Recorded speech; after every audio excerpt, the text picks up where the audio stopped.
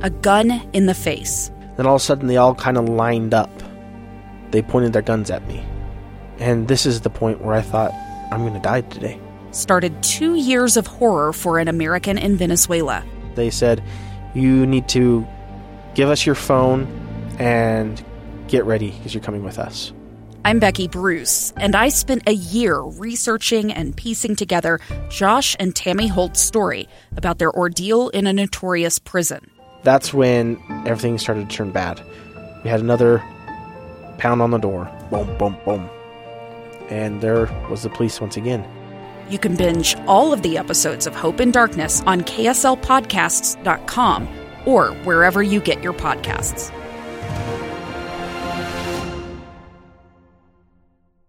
KSL News Time 6:44.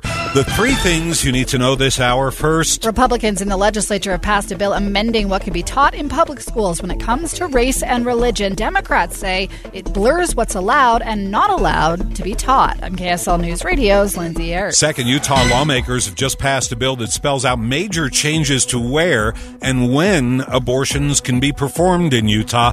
We'll go in depth in just a few moments. Third, our biggest traffic trouble spot. That remains to be I-80 on the east side of the valley. If you're coming from Parley's Canyon, it's still a slow drive from the quarry over to 2300 East. After that, it starts moving much, much better. And then eastbound I-80, bogged down and slow from just after 7th East to 2300 East. Ricky Meese in KSL Traffic Center. Partly cloudy skies today, but a weak storm will brush by tomorrow morning. I'm Kevin Eubank. It's 36 degrees now. KSL's top national stories from ABC News. A South Carolina jury deliberated only a matter of hours before deciding on Alex Murdaugh's fate. Guilty verdict. The panel's forewoman announcing the decision to find the disgraced lawyer guilty of murdering his wife Margaret and his son Paul, as well as guilty on a weapons charge.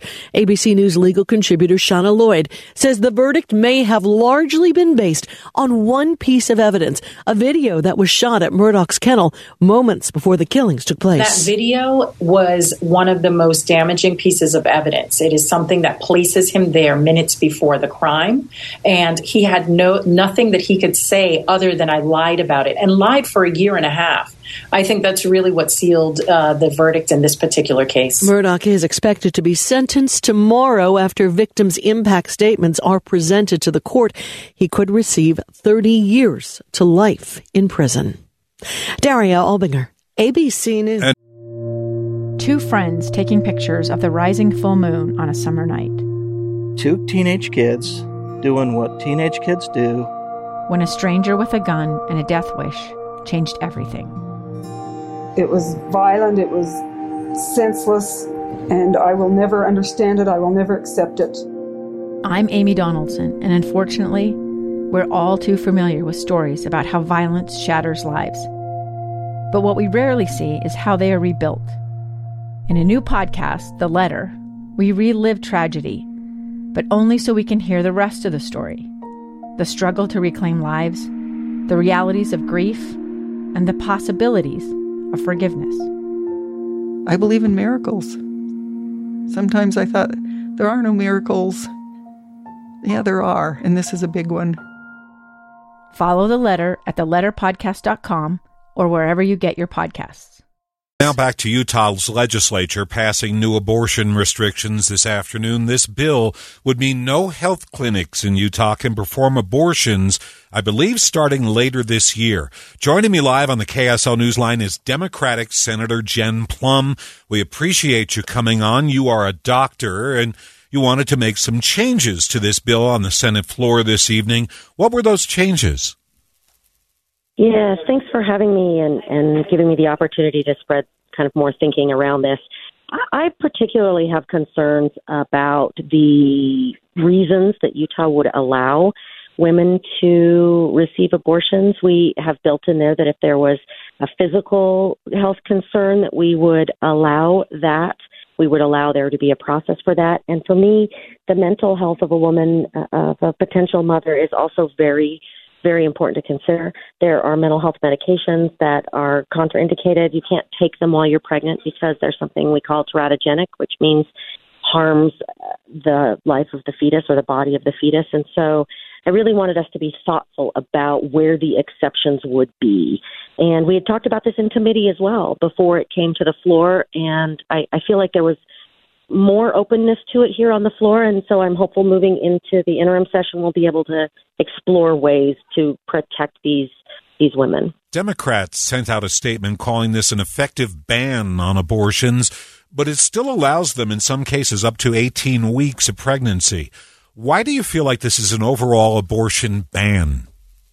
Well, I think that the intent of the law is that it's a ban and that it is really difficult, if not impossible, depending on where you live and what resources you have to be able to obtain an abortion. And so, yes, you're right. There are some carve-outs for there to be able, for a woman to be able to get this procedure. But to have a hospital-based procedure is probably going to cost somewhere between $10,000 and $20,000. You have to have a hospital that is nearby and that you have a way to get to and to receive that care in. You have to have the quote-unquote qualifying reasons. I mean, there are a lot of ways that people can be denied. And so, yes, there are workarounds, but let's be honest, you have to be pretty knowledgeable and you have to have a lot of resources to make that happen very easily for you. So we had Representative Lisenby on about a half an hour ago. She is the House sponsor. And I'd like to play a bit of our interview for you and get your reaction. I asked her what would happen if a hospital refused service for a child victim of rape. And this was her reaction. So there will be clinics.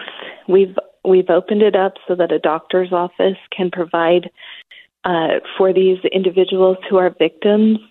So it's really, there's been a lot of talk about it being restrictive. It really isn't restrictive. As she presents it, it's pretty cut and dried. Your reaction?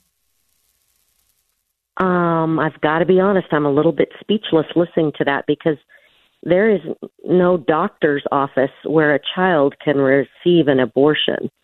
So to hear that, that's a bit nonsensical to me, honestly. And I'm talking about in today's current space. So there is an effort by what happened today with some amendments on the bill to make it so that there were certain clinical settings.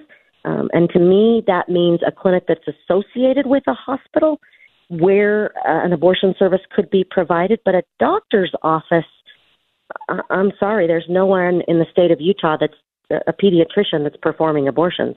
That makes me scratch my head some. Thanks so much for joining us. Dr. Jen Plum, a Democratic state senator who voted against this measure. KSL News Time 650. We appreciate you coming on. Thanks so much. A gun in the face. Then all of a sudden they all kind of lined up. They pointed their guns at me.